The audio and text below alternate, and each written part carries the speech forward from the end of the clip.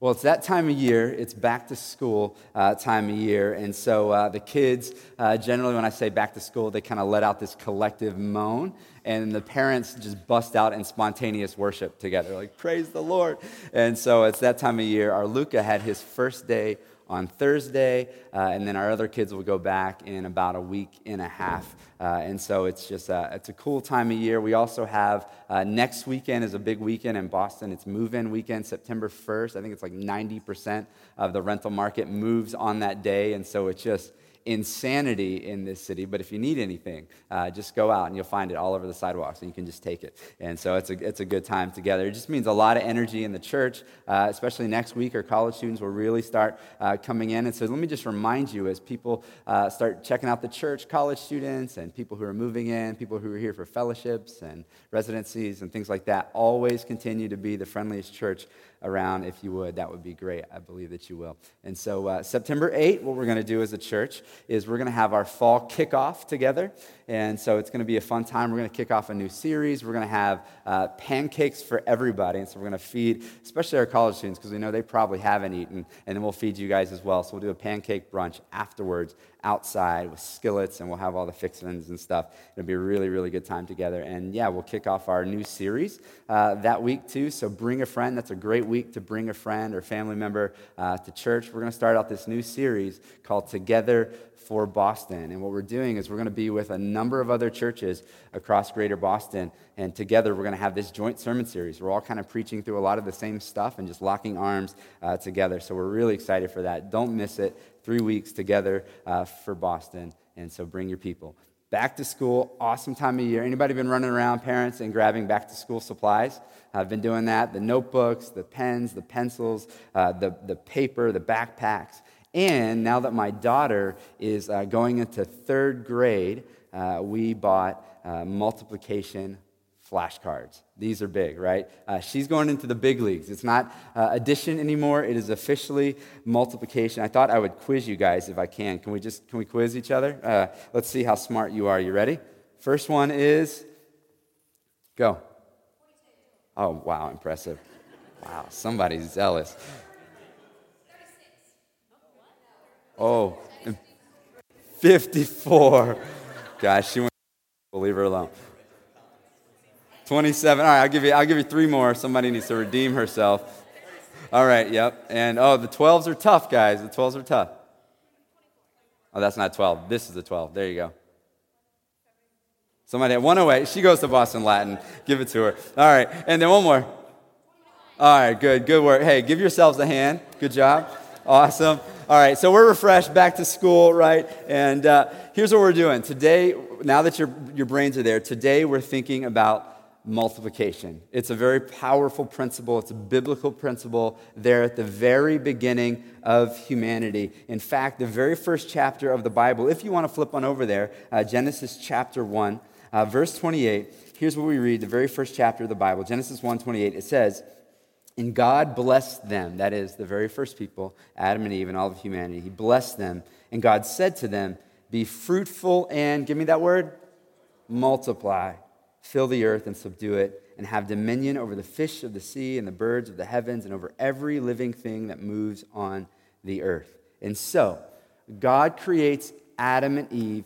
He blesses them. So very, very first thing we need to see is that he blesses them. He gives them his blessing. And then out of the blessing, he commands them to multiply, to fill up the earth, and to subdue it, which means to bring it under control, to have dominion, which means to lead well. And I'm here to report to you that it has worked. The earth has officially filled up. As of August 2019, the global population is 7.7 billion people. How did it happen?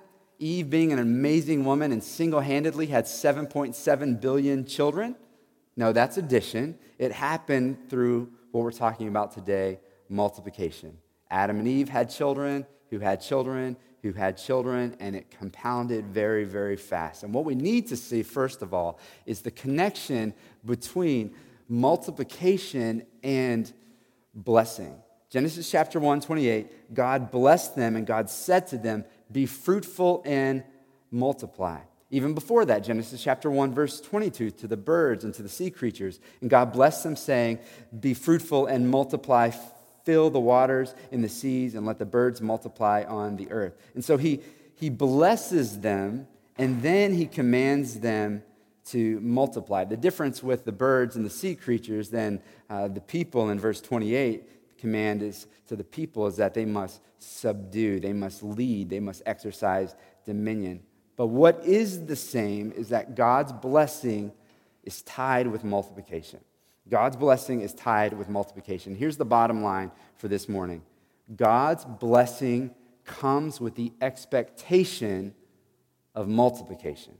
God's blessing comes with an expectation for multiplication. What God blesses, he wants multiplied. The principle continues on throughout the scriptures as we keep reading Genesis chapter 12, 2 and 3. God makes this covenant with a guy named Abram, and here's what he says. He says, "And I will make of you a great nation, and I will," listen, "bless you and make your name great so that you will be a blessing. I will bless those who bless you, and in him who dishonors you I will curse, and in you all the families of the earth shall be blessed." Did you see it? God's blessing on Abram, he changes his name to Abraham, and then all the families of the entire earth, this blessing will be multiplied out from Abram through Jesus to the entire world. God's blessing is to be multiplied. Anybody in here willing to admit that you're blessed? We live in an amazing country. We're blessed. We are blessed with prosperity. We are blessed with health. We are blessed more than anything else on the planet. We are blessed with salvation. That is a relationship with Jesus. And so it must not stop with us. It must be passed on, and it must be shared. Additionally, it must be shared in a strategic kind of way so that the blessing that we receive is not limited to the people that we directly, personally touch. That is why we're talking about multiplication and not addition. Multiplication is the big leagues, right? Spiritual addition is really this. It's when someone is, it's a good thing. They're eager to share what God has done in their hearts, in their lives, how God has blessed them. And so they share Christ with people. They share his love. They share his message with other people. But what makes it spiritual addition is that they don't disciple others. They don't train others and give them what they need to pass it on. And they don't give them the expectation that you will pass it on. Spiritual multiplication, on the other hand, is when someone is eager, same thing, to share how God has loved them, the message of the gospel, the message of Jesus, to share Christ with people. And then they disciple them and they train them and they give them the expectation that what they receive, they must pass on. Now, here's where the rub is. And some of you maybe are even feeling it right now. The rub is when I say the word expectation. See, people don't like expectation. We don't like things to be expected of us. We don't like to be committed to things. We just don't like expectation. But it starts with Jesus. Jesus expects us. He has blessed us, and he expects us to pass it on, to multiply. In Matthew 28, 18 through 20, maybe you're familiar with this if you've been around church for a while. Jesus came and said to them, "All authority in heaven and on earth has been given to me. Go therefore and make disciples of all nations, baptizing them in the name of the Father and of the Son and of the Holy Spirit, teaching them to observe all that I've commanded you, and I'm with you always to the end of the age." His call is don't just make converts, people who follow Jesus. Don't just add one, raise up multipliers. But again, people don't like expectations. They don't like this observe everything that I've commanded you. I've commanded you not just to make disciples. I've commanded you to teach people to go and to multiply this thing. People don't like to commit to something like that. This is a whole life kind of thing. But let me show you this in the ministry of Jesus. At the height of the ministry of Jesus on this earth, the followers of Jesus amounted to tens of thousands of people. At the end of the ministry of Jesus on this earth, 120 people remained in the upper room. Why was that? Why did so many people bail on him when it got tough? It's because he gave them an expectation that you were going to live a life like me. It's going to be tough. You will take up your cross and you will follow me. But guess what? It's okay. 120 people committed to spiritual multiplication is better than tens of thousands of people committed to just simply addition. Because multiplication compounds rapidly, and that's exactly what happened. Wholehearted disciples are much more compelling than half-hearted disciples, and that multiplication principle just explodes. Here's a quick survey of the book of Acts. I want to do this for our time now. I think this will be helpful for you. The book of Acts, the acts of the Holy Spirit of God inside of his people, empowering his people after the resurrection of Jesus. So we start with 100 people in the upper room in Jerusalem, Acts chapter 1, verse 15. We have 120 disciples. You move on to Acts chapter 2, verse 41 in Jerusalem, and it says, and there were added that day about 3,000 souls. So it goes from 120, and there are what? 3,000 souls? Added that day, 3,000 souls. Addition. Acts chapter 2, verse 47. Still in Jerusalem, the Lord added to their number day by day. Acts chapter 4, Jerusalem. And the number of men came to about 5,000. So by addition, they are growing. The apostles, the disciples are sharing Jesus, and people are being added, but it's still limited by addition to the people that those guys directly touch. Acts chapter 5, verse 14, Jerusalem still. And more than ever, believers were added to the Lord. And so up to this point, generation number one, just addition. But it is addition of what will be multipliers. These people have been given the expectation by the apostles that you will multiply yourself out. So here comes the power. Acts chapter 6, verse 1.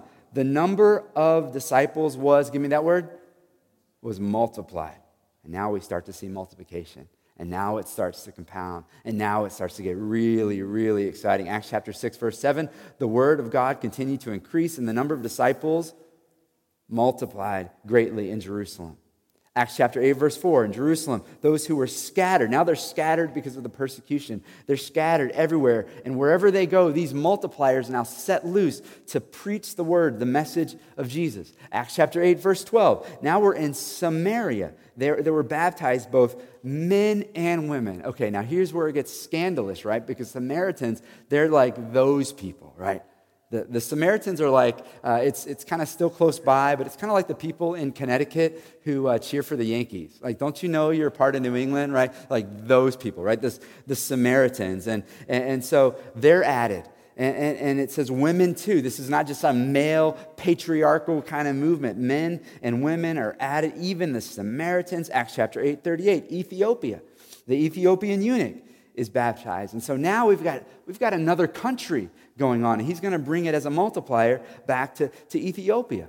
Acts chapter 9, verse 18, Damascus, Saul is baptized. Okay, so now it goes to the rough people. He was Osama bin Laden of his day, and he meets Jesus and is expected to multiply. Acts chapter 9, 31, this is Judea, Galilee, and Samaria. It says the churches were multiplied. If you read the grammar carefully, it's not just, this is huge, it's not just the disciples who are multiplied, actual whole churches now are being multiplied.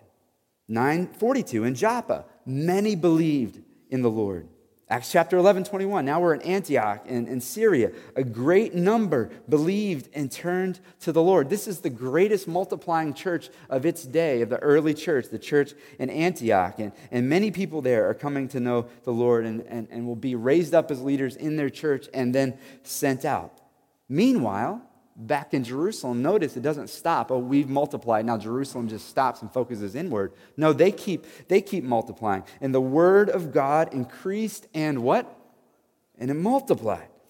Acts 13:49, Antioch and Syria again. The word of the Lord was spreading throughout the whole region. I love this. I dream about Greater Boston when I hear this verse. The whole region, not just West Boston and Parkway Boston, the whole region. Acts chapter 14:1. Now we're in Iconium. A great multitude, there's that word again, of both Jews and Greeks believed. Verse 21 in Derbe, and made many disciples. 16 verse 5, Lystra. Again, the churches increased in number daily. So not just individual disciples, whole churches are increasing and planting other churches. Acts chapter 16, 15 in Philippi. Lydia and her whole household baptized also in Philippi. In verse 33, the jailer and his whole household baptized. And so we're seeing, yes, disciples are baptized. We're seeing disciples are multiplied. Churches are multiplied. And now even within families, of course, parents are multiplying it out with their children. And the church of Philippi is born, the healthiest church we read about in the New Testament. Acts chapter 17, verse 4. Now we're in Thessalonica, a great multitude of devout Greeks. Oh, now the Greeks get the gospel too.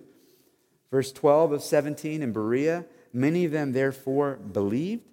Acts chapter 17, 34. In Athens. Boston is the Athens of America. It's the intellectual hub of America. Athens was the intellectual hub of its day. Some men joined him and believed. And so in the academic community, historically speaking, it seems to move a little slower. So don't be surprised when it moves a little slower in Boston, but catch it. This is multiplication. So we see this survey of how the gospel multiplies out in the book of Acts. We see this multiplication taking place everywhere. And within a generation where the global population was 300 million people, within a generation, Christianity itself was in the millions. Proportionate, that's incredible. We fast forward quite a bit. 2001, there's a church planted called Heritage Bible Chapel. My family's a part of the starting of that church in Princeton, Mass. And many people in Central Mass came to believe. In 2010, they sent out a team of 11 multipliers to Boston to do it again, but this time in an urban context. And Charles River Church is born. In 2016, we sent out some of our folks, one of our key families, very sacrificially, and it was tough for some of us to send them up to the North Shore to replant First Baptist Church of Manchester by the Sea as Cornerstone Church. And God is doing an amazing work there. The very next year, 2017, we sent out 10 of our people to help plant Christ Church in Charlestown. And they're doing really well with tremendous opportunities in front of them. And then today, we get the chance to send out another great team to plant Grace City Church in Fenway. How does it all happen? It all happened not because Jesus had tens of thousands, but because Jesus had 120 people who were multipliers and were going to multiply themselves out and then face great persecution because they were told, you're going to be like me. You're going to be like me. And they faced great persecution, and it forced them to scatter outside of Jerusalem and bring the message of Jesus all over the region and then ultimately all over the globe. They knew the multiplication expectation, and they embraced the expectation. So my question to us today is, do you know the expectation? And will you embrace the expectation with an anticipation? God, this is a privilege, and you're going to do something really powerful in my lifetime. This is disciples. This is multiplying churches. Really, let me just say this, because I believe that what we learn in here, the principles that we learn from Scripture apply well beyond just spiritual matters to all things, because everything really is spiritual. This multiplication principle applies to everything. We are to multiply everything. Now, let me be clear. We are to multiply everything that God blesses. So we are to multiply not unhealthy things.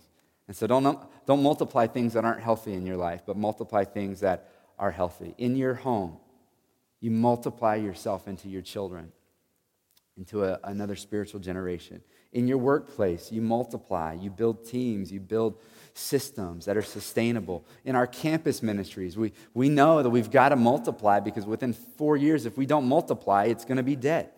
In civic organizations, we're constantly being called upon. Will you join this board or that board? They've learned you have to multiply yourself, right? You have to multiply yourself. With baseball teams that I've coached over the years, I know that there's only a couple of years until we age up into the next division, so I've got to raise up parents to carry the torch after me. With our reach teams have to multiply. We've got to multiply ourselves over and over and over again to spread the load and to have other people invited into what we're doing. We have to multiply our connection groups so that we can saturate our region with little gospel centers that can bring the hope of Jesus to neighborhoods. We're going to multiply our church and continue to plant new churches until Jesus comes back, right? We multiply everything. Just so I know you got it, say it on the count of 3, multiply everything. You ready? 1, 2, 3. Multiply everything that God blesses. We multiply everything. And so dream with me for just a minute. I've been doing math all week, multiplication all week, and so my brain kind of hurts doing math. In fact, I was a religion major in college, and so I had one math class, that was it, and then I literally threw myself a little party. I just hate math so much. But just think about the impact that our churches can make. And let me illustrate this, if I can, with mugs. And so I have people from time to time say, Josh, what is it with all these churches and their mugs? I don't know what it is. We're not going to give out shot glasses on Sunday to our new guests, so I figure we'll give out mugs instead. And so we have a mug for Boston, and so let this represent Charles River Church, right? We want to be a people who are so filled up that we just overflow, right? I'm not asking you to dump yourself out. We don't want you to dump yourself out. We just want you to come up under the funnel of God, let him fill you up, and then you just overflow, right? And so Charles River Church from day 1 said at year 5, we're going to start planting churches. And we've been saving our money, and year 5, we got to the point where we were able to send out the Ackerman family. The church, Cornerstone Church on the North Shore in Manchester by the Sea, they don't do mugs. It's Manchester by the Sea. They're very classy, in case you didn't know. It's a very wealthy area. And so I said, for them, instead of doing a mug, we're going to do a fine china, right? I got this actually from our china cabinet in the house. So Manchester by the Sea, we said, we'll plant them. The very next year, back to the mug, Christ Church, Charlestown, this is their mug right there. And then here we are this year, and we have Grace City. Now, you might notice that theirs is a cup. They're ministering to college students. So this is really great for ramen and water. Right? Good, appropriate liquid for college students, I'm assuming. And so we fill up, right? We come up under the funnel of God and his grace is to us. And then we overflow and churches are planted, right? But the expectation on each of these churches is that they will multiply themselves out. It took us 9 years to plant 3 churches. Imagine if in another 9 years, these 3 churches each plant 3 more churches. Imagine that. 18 years. All these churches. And imagine those churches then go on and plant 3 churches. I was trying so hard to do the math. This is so difficult. So we plant 3 churches 9 years. Imagine 9 years from now, they each plant 3 churches. That's 13 churches now planted. Now imagine that those 3 churches plant churches. So now in 18 years, we've got 40 churches. That's amazing, right? And then I was like, wait a second. I didn't do that math right, because that's assuming we plant our 3 and then we stop and they plant their 3 and they stop. But what if we plant our 3 and we continue to go every 9 years, 3 churches, and they continue to go every 9 years, 3 churches, and they continue to go? I have no idea what the math is on that. My brain hurts, but it's amazing. It's amazing. And so go back to where we ended our Proverbs series last week. Proverbs chapter 6, look to the ant, you sluggard. We're just an ant, right? And let's be honest. We're a pretty vulnerable church. We don't have a building of our own. We're in a hot public school. Feel like an ant that we could just get stepped on at any moment, right? But look at the ant. What do? These ants are carrying multiples of their weight, and they're making a massive impact. And I was reading up on the ants. I didn't share this in my sermon last week, just for sermon prep. And there's places in the world where ants will spread out 3 miles wide, and they will just devastate fields and forests. It's crazy. Not that we're here to devastate, but can you, the amount of impact we, as we lock arms and we multiply, can make together is tremendous. It's just tremendous. 120 multipliers within a generation. Within a generation, millions and millions of followers of Jesus. God, please that would happen in our lifetime for this city. Not because Charles River is some great hero, not because Grace City is some great hero, but because together we are committed not to make a name for ourselves, but to lock arms together and to multiply ourselves out over and over and over again, to allow ourselves to be filled up with the graces of Jesus and overflow again and again and again. And just imagine what God would do. Question to all of us is, what has God blessed you with? And what he has blessed you with, he expects you to multiply. You have people in your workplace who need Jesus. He has blessed you with a job, a career, with relationships, with family, with an apartment, with a neighborhood, with a group of friends, and he expects you to multiply it. He's entrusted you with a ministry. He expects you to multiply it over and over and over again. Don't run on empty. Stay up under the grace of God. Build in your relationship with Jesus and let it overflow until you multiply everything that he has blessed you with. Can I pray for us? Let's pray. Father, we are so thankful. We are so thankful for your scriptures that call us to live like this. Because it is daunting when we look at the world in front of us. It's daunting when we look at this city.